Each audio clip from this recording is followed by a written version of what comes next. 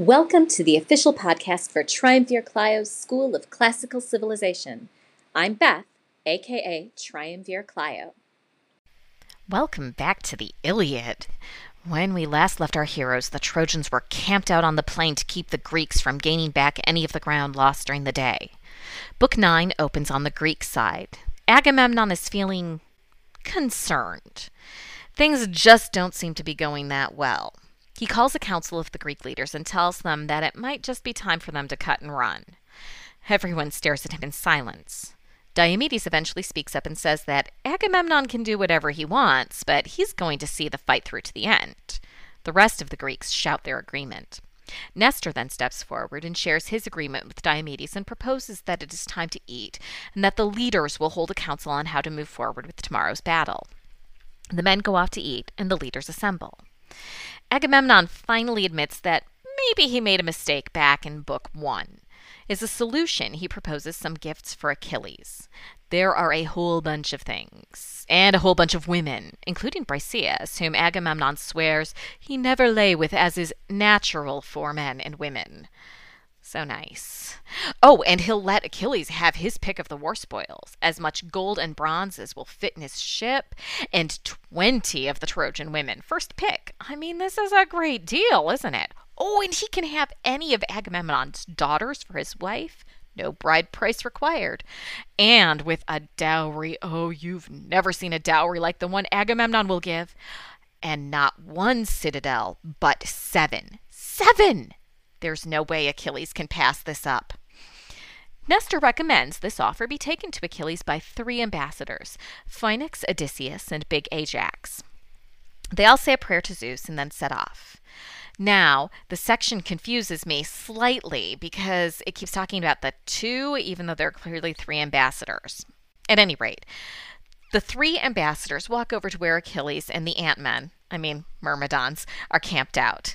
They find Achilles happily strumming his lyre and singing a song, and Patroclus waiting for it to be over. You do have to wonder how good of a singer Achilles is. However good or bad he is, he stops singing, and both men rise when they see the ambassadors. Achilles greets them with a lovely, "I'm so happy to see you, even though I'm still mad at you," before asking Patroclus to pour the wine. Patroclus one-ups him by not only pouring the wine, but throwing some meat on the fire.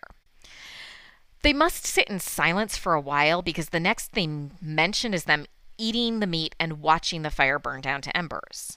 The cooking process is described sounds like some nice, low and slow barbecue. I imagine them all staring at each other and occasionally nodding while they wait. But eventually it is ready, and after they eat and drink, they finally start talking again. And in another fine example of orality, Odysseus repeats what Agamemnon said earlier, listing off everything Agamemnon is offering to convince Achilles to return. There's stuff and slaves for, whatever, and a wife for free, and cities. And Achilles says, no thanks. He tells them how he has been granted 2 possible fates. Fight and die gloriously at Troy, or don't fight and live a long and unremembered life. He's currently leaning towards the latter. So much so that he's told his men that they're going to go back to Greece. Oh, and Phoenix is welcome to join him. But the long and the short of it is that he's still mad at Agamemnon, and, I quote, "I hate his gifts." The ambassadors stare at him. Phoenix eventually speaks up and begs Achilles to stay. He gives a lengthy autobiography all about how they have known each other for so many years, why Phoenix used to bounce Achilles on his knee, little Achilles used to spit up on Phoenix. The speech is one step from, "I used to change your diapers." He waxes allegorical and speaks of how even the gods are moved by prayer. And then he tells the story of Meleagros and how his petulance nearly led to the destruction of his city and how he waited so long to fight that no one was willing to give him any sort of rewards. Achilles is not swayed by this speech. Instead, he berates Phoenix for being on Agamemnon's side instead of his own. He tells the old man that he should stay and let Big Ajax and Odysseus go back to Agamemnon. Patroclus makes a bed for Phoenix. Big Ajax tells Odysseus that it's probably time for them to just go because Achilles over there is too stubborn and proud to remember who his real friends are. Achilles relents, slightly. He won't leave as originally planned. but he still won't fight. Odysseus and Big Ajax go back to their own ships, and Phoenix, as requested, stays and sleeps on the cot set up for him under Patroclus' supervision. Achilles and Patroclus and 2 of their female slaves go inside the tent to sleep. Upon returning, Odysseus breaks the bad news to Agamemnon. Achilles has refused the gifts, and will not fight. But Diomedes counsels that the Greeks should remain unbothered by this development.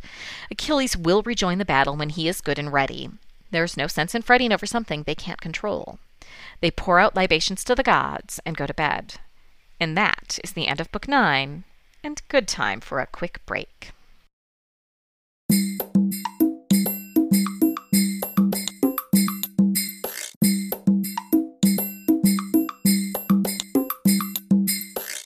Apparently, Achilles is still a character in this epic.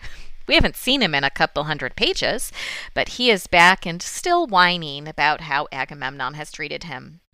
He seems to be very happy doing so. When we meet him, he is happily singing a song, and I like to imagine that he isn't a very good singer, and that dear sweet Patroclus is sitting there with a forced grin on his face because he doesn't want to hurt his friend's feelings by asking him to stop. But that is 100% me projecting, because Achilles is Achilles. His actions are very interesting in this book. He talks a big game, but then he rejects the heroic code. Agamemnon offers stuff, slaves, a wife, and cities, and Achilles says thanks, but no thanks. The heroic code says that Achilles should accept the stuff, slaves, wife, and cities, and go and fight, but he doesn't. At least not in this book, 2,500-year-old spoiler alert. And it is interesting that he, at least for the moment, has opted for the fate that will mean a long but unremembered life. We, the readers or listeners, know that this is not going to be his fate. After all, we remember him. Achilles is a named character in this tale. We know that he is going to fight for the same reason that we know that he is not going to have a long life. We know his name.